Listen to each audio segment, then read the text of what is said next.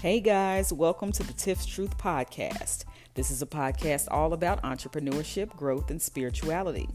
This has been a whirlwind year for me. I want to thank everybody who has tuned in to each of the episodes on the Tiff's Truth Podcast. I want to thank everybody who is subscribed to the podcast, and thank you for allowing me the opportunity to be vulnerable with all of you and to have conversations with other entrepreneurs who were willing to be vulnerable. It takes a lot of courage, which is what I learned this year, to actually share your personal story, not just the good parts, but the bad parts as well. And the biggest thing that I learned from launching this podcast is that I'm not alone. And for so long, I actually felt that way. I felt like I was by myself in this journey and that nobody was actually going through the trials that I was going through. And I was totally wrong. And so with that being said, now that we are nearing the end of this crazy 2023, I decided to put together some of my favorite episodes for you all. And my very first one is with a longtime friend of mine, Dr. Akila Bradford, who this was my first episode, and I was able to discuss with her all of the things that they don't tell you about entrepreneurship and just our ups and downs in our journeys and how we got to where we are today and how we're still growing and how we're looking to still grow. And so check this out. I got the golden egg. I'm God's favorite. Let's lit. Go. We lit. And then that light, it gets bright and then it gets dim. Sometimes that light will go off. And then all the way off. Woo! And you're like, uh-oh. I don't have no money to pay the electricity bill to turn this light back on that started out so bright. Mm-hmm. What happened? Yeah, entrepreneurship happened. Mm-hmm. That's what happened. So yeah, it's been one. It's been one. But yeah, I could not believe I turned down a 6-figure job to start my own business. Yeah, I felt the same way. I was like, there were times when I was like, I cannot believe that I actually left the newsroom. And yes, you and I have spoken about all of the things that I went through in the newsroom. Right. I had a boss that hated my guts. Yes. You know, I had health issues.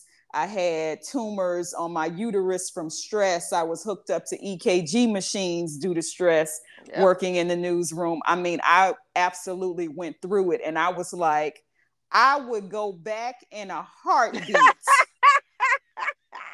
To have a steady paycheck and insurance, health insurance that I do not have to worry about. So it has, yes, health insurance, life insurance, right. So it has definitely been like, I did not see, like I said, probably the misconception that I had about becoming my own boss. Perhaps I was a little delulu, as they say, as the kids say, but I honestly thought that if I did everything right, if I did everything in my power, and if I was completely obedient to what God had led me to do, that I would be challenged in some aspects, right? But I would not have to go through a dark night of the soul, as they say. Yes, I would not have to worry about. You know, I would not have to struggle. I have faced eviction.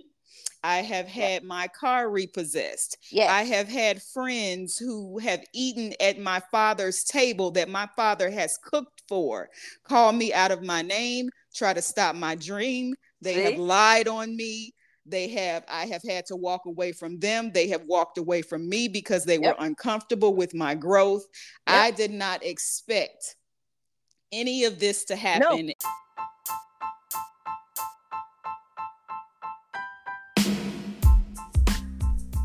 Phew, that one was a doozy. I was definitely on the verge of tears in that episode.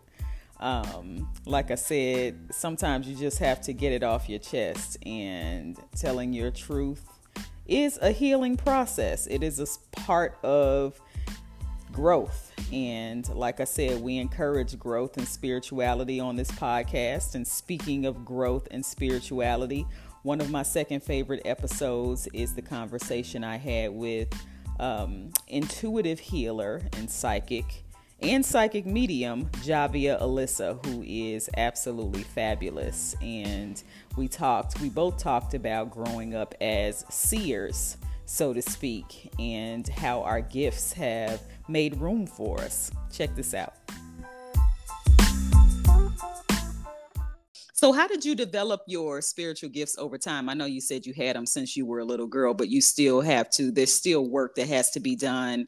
If you have been sort of called to help other people, you still have to grow your gifts, and there are things that you have to do, mainly trust them. I know somebody told me your gift grows when you trust it. And for a long time, I allowed people to, when I was little, I would be made fun of. And so I suppressed my gifts and I doubted my intuition for a very long time. And like I said, until I became an adult. And so it wasn't until I started trusting myself and just saying, okay, you don't have to believe the dream I just had, but I know that it's about to come true.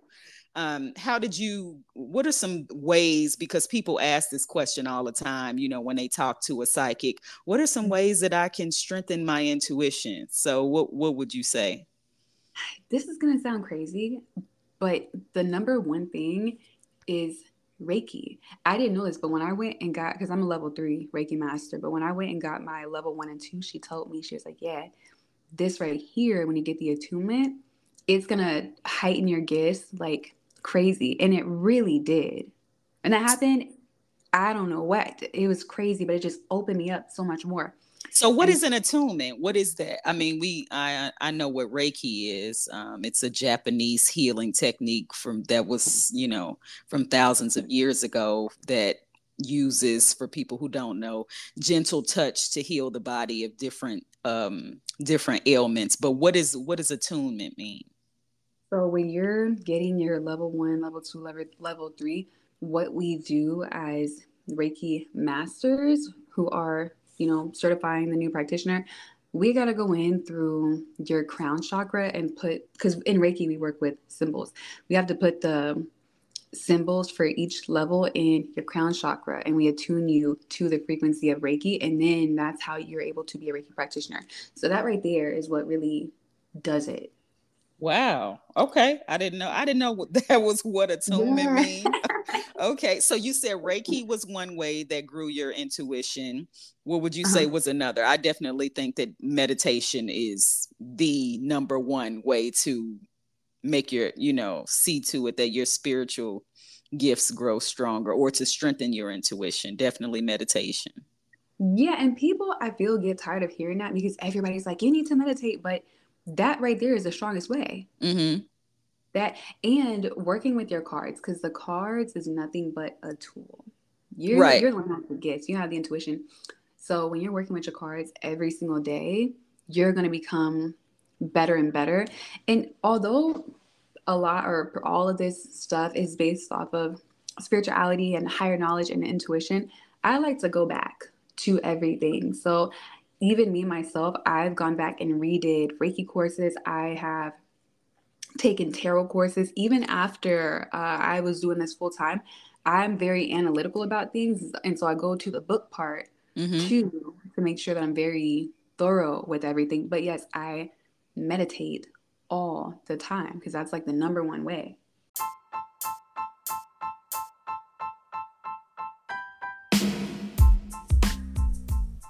I love speaking to people who are on a similar spiritual path. And even if you aren't on a similar spiritual path, just people who are sort of working to grow spiritually and to become the best versions of themselves, because they provide so much insight, which leads me to the next favorite episode of mine is with holistic practitioner Angelina Celeste Grant. She is also a Reiki master, and she is an aromatherapist as well.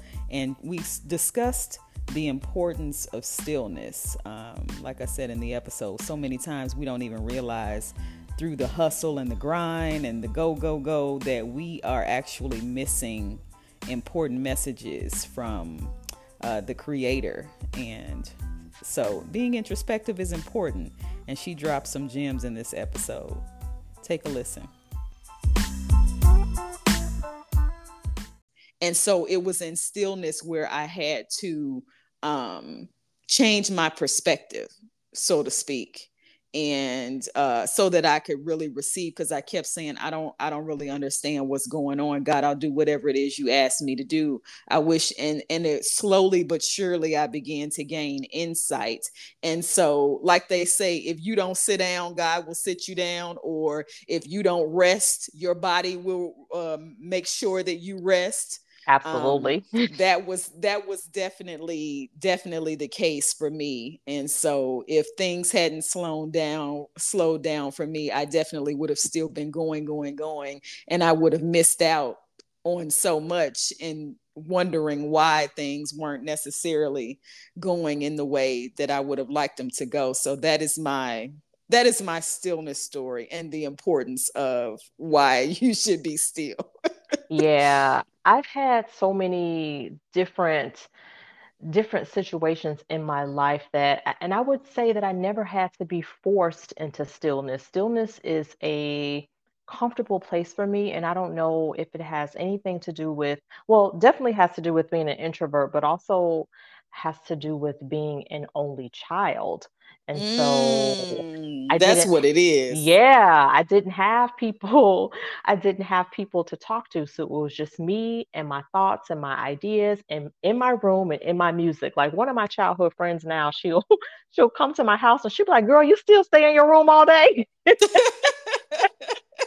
Because that has been like, I'm like, everything is here. All my stuff is here. Everything that I love, every comforting piece of life is here with me. And so I've had, I guess because once I, grew up and got married and had children, and I wasn't an only child anymore, there were lots of opportunity for stillness because I still needed to just hear myself. I still needed to just step away and breathe. Being a mom of 3 boys with all totally different personalities and all of them having totally different needs. And still, I'm just one person. So having to learn to morph into a different person to be what they needed me to be. And that is a struggle. And even now in my life, which, I have one son who is not in the house anymore. I have a 20-year-old who probably won't be in the home much longer. He'll be, starting his life. And then my 16-year-old, but I have a new role now of caretaker. And this is along with running my business and still being a parent and still being a wife. So my mother-in-law and father-in-law, their health started to decline approximately 3 years ago, and they were living separately. It was just no way to make that work. And so the easiest way and the path of least resistance was to move them in with us. And so my father-in-law has dementia. My mother-in-law is in a wheelchair, and I am having the role of caretaker now, and just joined another caretaker team for my grandmother who's 98 and just had a stroke 6 weeks ago. Wow. So how would you encourage other moms with full families like yours to still find that time to just woosah? It's there. I promise you it's there, because again, we're going to look to replace some of the mindless things that we do. Like sometimes we just need downtime and we use that to watch or to binge on Netflix, or we want to scroll our phone. Take some of that time and replace it with stillness, because you are putting out a lot. You are giving a lot. We need to check in and see what's going on. A lot of times when people have health issues, their body was trying to tell them the whole time, but in the go, in the hustle and bustle, in the, grind and the nonstop, and in the I'll sleep when I'm dead, we miss the damn message. We miss the message because we won't sit still.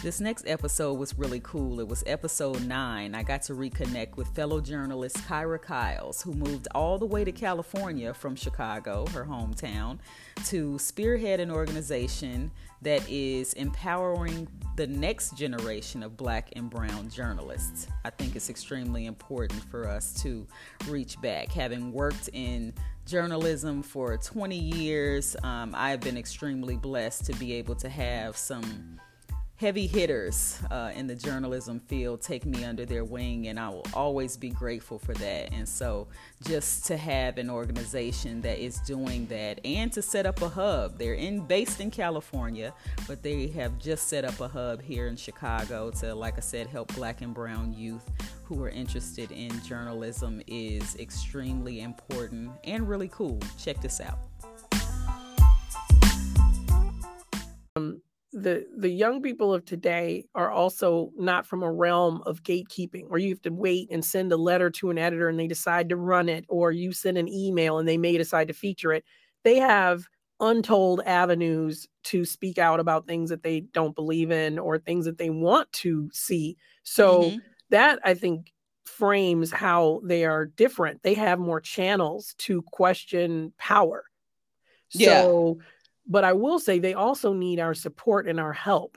Absolutely. When they're in the newsroom, they can't be there defending themselves alone. Even though they may have the power and the spirit to do that, they need our help. So I want to make sure that these newsrooms change. One of the greatest things about Wire Media is our alum are incredible. They call and say, hey, there's an opening here. This is what you need to do to get this role. Hey, I'm the vice president here. Do you have anyone looking for a job? You need those people in place, because otherwise you're just sending them out to be beaten down. Yeah, so we always talk about, every single podcast has been, my guest has touched on the importance of relationships. So I want to know I've had some, fabulous mentors, thank God, and those people who have spoken up for me in newsrooms, dating all the way back, like I said, 20 years plus when I first started. People like Muriel Claire. I love her too. Yeah, Sylvia Jones, who's a writer now in Hollywood for The Chi. People like Darlene Hill, Dawn Hasbrook, have spoken up for me in newsrooms and sort of been allies for me. Who were some of the people who have supported you, and who were some of the people that you looked up to in your journalism career? And I want you to elaborate just on how important that is. Well, there are so many. I'm afraid to do it because I don't want to leave anyone out. So I'm just going to say a few. Muriel Claire, definitely loved her, and she was so supportive and so kind and helpful. All of the members of the NABJ Chicago board and also the membership itself, super supportive. I would say Brenda Butler, who was a colleague of mine when I was at the Tribune, incredible. Donna Pierce, who worked in the food section, the cooking section, is an icon. Dorothy Tucker, Robin Robinson. I mean, I could name Robin Robinson, absolutely. I did not even want to do this. Robinson. Yeah, I remember watching Robin Robinson when I was in grad school on television, like just watching her on TV. So she has definitely been like the icon, like the absolutely. There are so many, and I would say I loved working with you. One of the greatest things I got to do working at the Tribune Red Eye was when you would call me up to have me on, and you just synced up, and I knew I wasn't being set up to come look silly. Sometimes people just call you up there as some kind of token. That is so evaluate. Listen, you got to evaluate. Should I do this? Right. I never thought that with you. Look, it's real. So I mean, there are too many to name, but those are just a few. Art Norman. There are so many that are just, hey, I'm out here. I've done this. Let me help you. What can I do to assist you? And they always come through. And so, really important to have that. And not only people to look up to, people who would actually answer your call or help you or talk through something with you.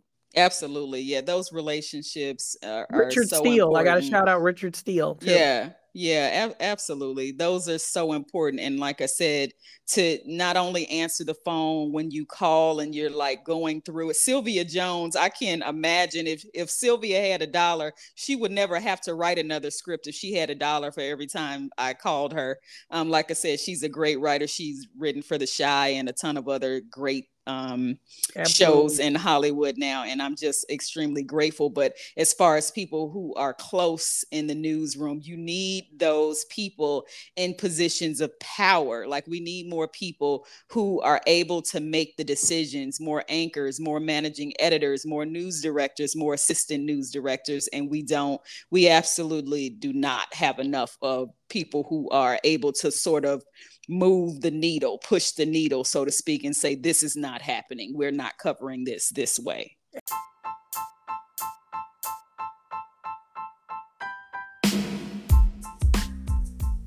Last but not least is episode 14. I interviewed Lakeisha Gray Sewell, who is the executive director of Girls Like Me Project, and we talked about women supporting women, and she did not hold back.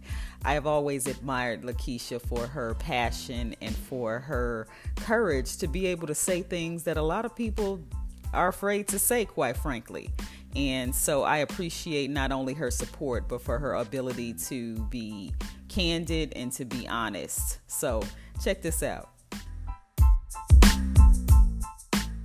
That, and I'm using that as an example, but there are so many other things that we keep this, oh, you shouldn't do, you can't do, you're not supposed to do, and it means nothing. And I'm just so glad that our girls are forcing us to really be like, fuck that shit. It don't matter. At the end of the day, it does not matter. So then where does decorum come in, though? Like, where does a time and a place for everything come in, though? Do you still believe that particular ideology or way of thinking that still like applies at some point, right? I think I don't like decorum. I'm just that girl. I'm just that chick. But there are plenty organizations, plenty of places and entities that love it, and they're gonna stick to it, and they're gonna ensure, they're gonna fight to the death for it. All praises to them. They can do that. But me, I'm not a decorum. I'm not a lady like decorum type chick. That's not me. I'm because you like come as you are, and your best self doesn't necessarily mean how you look on the outside. It doesn't mean that at all. At all. And you know what? For me, like I said, I would never, and I've never gone out with a bonnet on my head, right? I've never gone out and looking any kind of way, just because I've grown up and had been poured into by a different generation of women who made me feel so self-conscious about how you have to show up and how you have to come out, that it would be hard for me to break away from that. But my child, oh my gosh, she's made me cringe so many times. And then it's like, she's been my mirror to be like, does it even matter though? I think that when people feel good about themselves, when people truly have the means, right? Because we also got to understand decorum and where these places of decorum are often asked or required. Let's look at what those places represent. And most times they represent access. Most times they represent excess, right? So let's say a girl who doesn't have the ability to continuously get her hair done and go get her braids in or this, that, or shampoo to wash her hair, right? Even to keep her hair clean. Let's say she doesn't have the wherewithal to do that. And the bonnet is the best thing she can do for her hair. Those places that would shun her, what are they really offering? And is it an offering to continue down this path of chasing down this illustrious charade? Like, is it Candyland? Are we just trying to continue this charade, this game, instead of allowing people to the freedom to cultivate and to really be who they are, show up as they wish to show up? Are we giving them the tools to show up in the way we're asking them to show up? Or are those places only meant for people who can keep up the charade? Are they not meant for girls like me who may not have the access, the affordability to do that? So your thing is all about freedom and allowing young girls the freedom to be whoever it is they want to be at the time. So what do you think that does for a young woman, just to have that freedom and to go into a space, to have a space, a safe space, to be free and not be judged and to be their authentic self? I think when you do that, and like, I don't want people to listen to it, be like, oh, she just want people out in the street looking crazy, acting crazy, talking crazy, because that's not what I'm saying. But what I am saying is that when you allow people the freedom to discover themselves and to really see what they like, not what a rule told them they have to be, not what the expectation is, but when you let them see who they are and what fits for them, I think people will always choose better, right? They'll always choose the better option if it is given to them and not forced upon them. When you have an example of Claire Huxtable, let's just use television, right? Media, and Claire Huxtable. Now, Claire Huxtable didn't come on television and be like, y'all better be an attorney and get a husband and dress like me. No, she never said that. She simply was. She was on television. She just had that whole persona. Now, even little ghetto girls like me growing up on the South Side on the low end of Chicago looked at a Claire Huxtable and said, I would love to be that. Mm-hmm. And it gave me something to aspire to. Yeah, that's a good point. Sometimes your beingness, as they say, you don't have to beat people over the head is the point you're getting at. You don't have to beat anybody over the head. Sometimes you showing up in your full authentic self and your regalness, just your beingness and who you are, will inspire people to do the same. And whatever that looks like for them is what it looks like for them. And when I show up in authenticity, right? Not because, again, my job dictates to me that I have to do it, or society is dictating that I have to do it, but that's how I feel. That's how I dress, right? That's how I want to be out in the world. Not because I'm showing up so I can impress somebody, right? So when we show up, when people, and girls, this is what I love about them too, they can spot phony in a minute. Most kids are like that. This broad ain't real. She ain't real. She trying to, you know, I don't like her. They'll tell us. So many girl programs will tell you that. and let me see how I will say this, because I don't want to. But I'll just say this. Girls have said, I don't want to be a part of that. Don't send her back in here. Don't bring that program in here. Now, you can talk to any principal you want to talk to, and it might be me, but whoever. Like, girls will tell you what resonates with them and what they don't like and what they're not feeling. Thank you for joining me for another episode of the Tiff's Truth Podcast. There'll be many more of these discussions to come, but in the meantime, make sure you're following me on Spotify, Apple, and Google Podcasts. You can also catch me on Instagram at Tiff's Truth. My name is Tiffany, and this is my truth.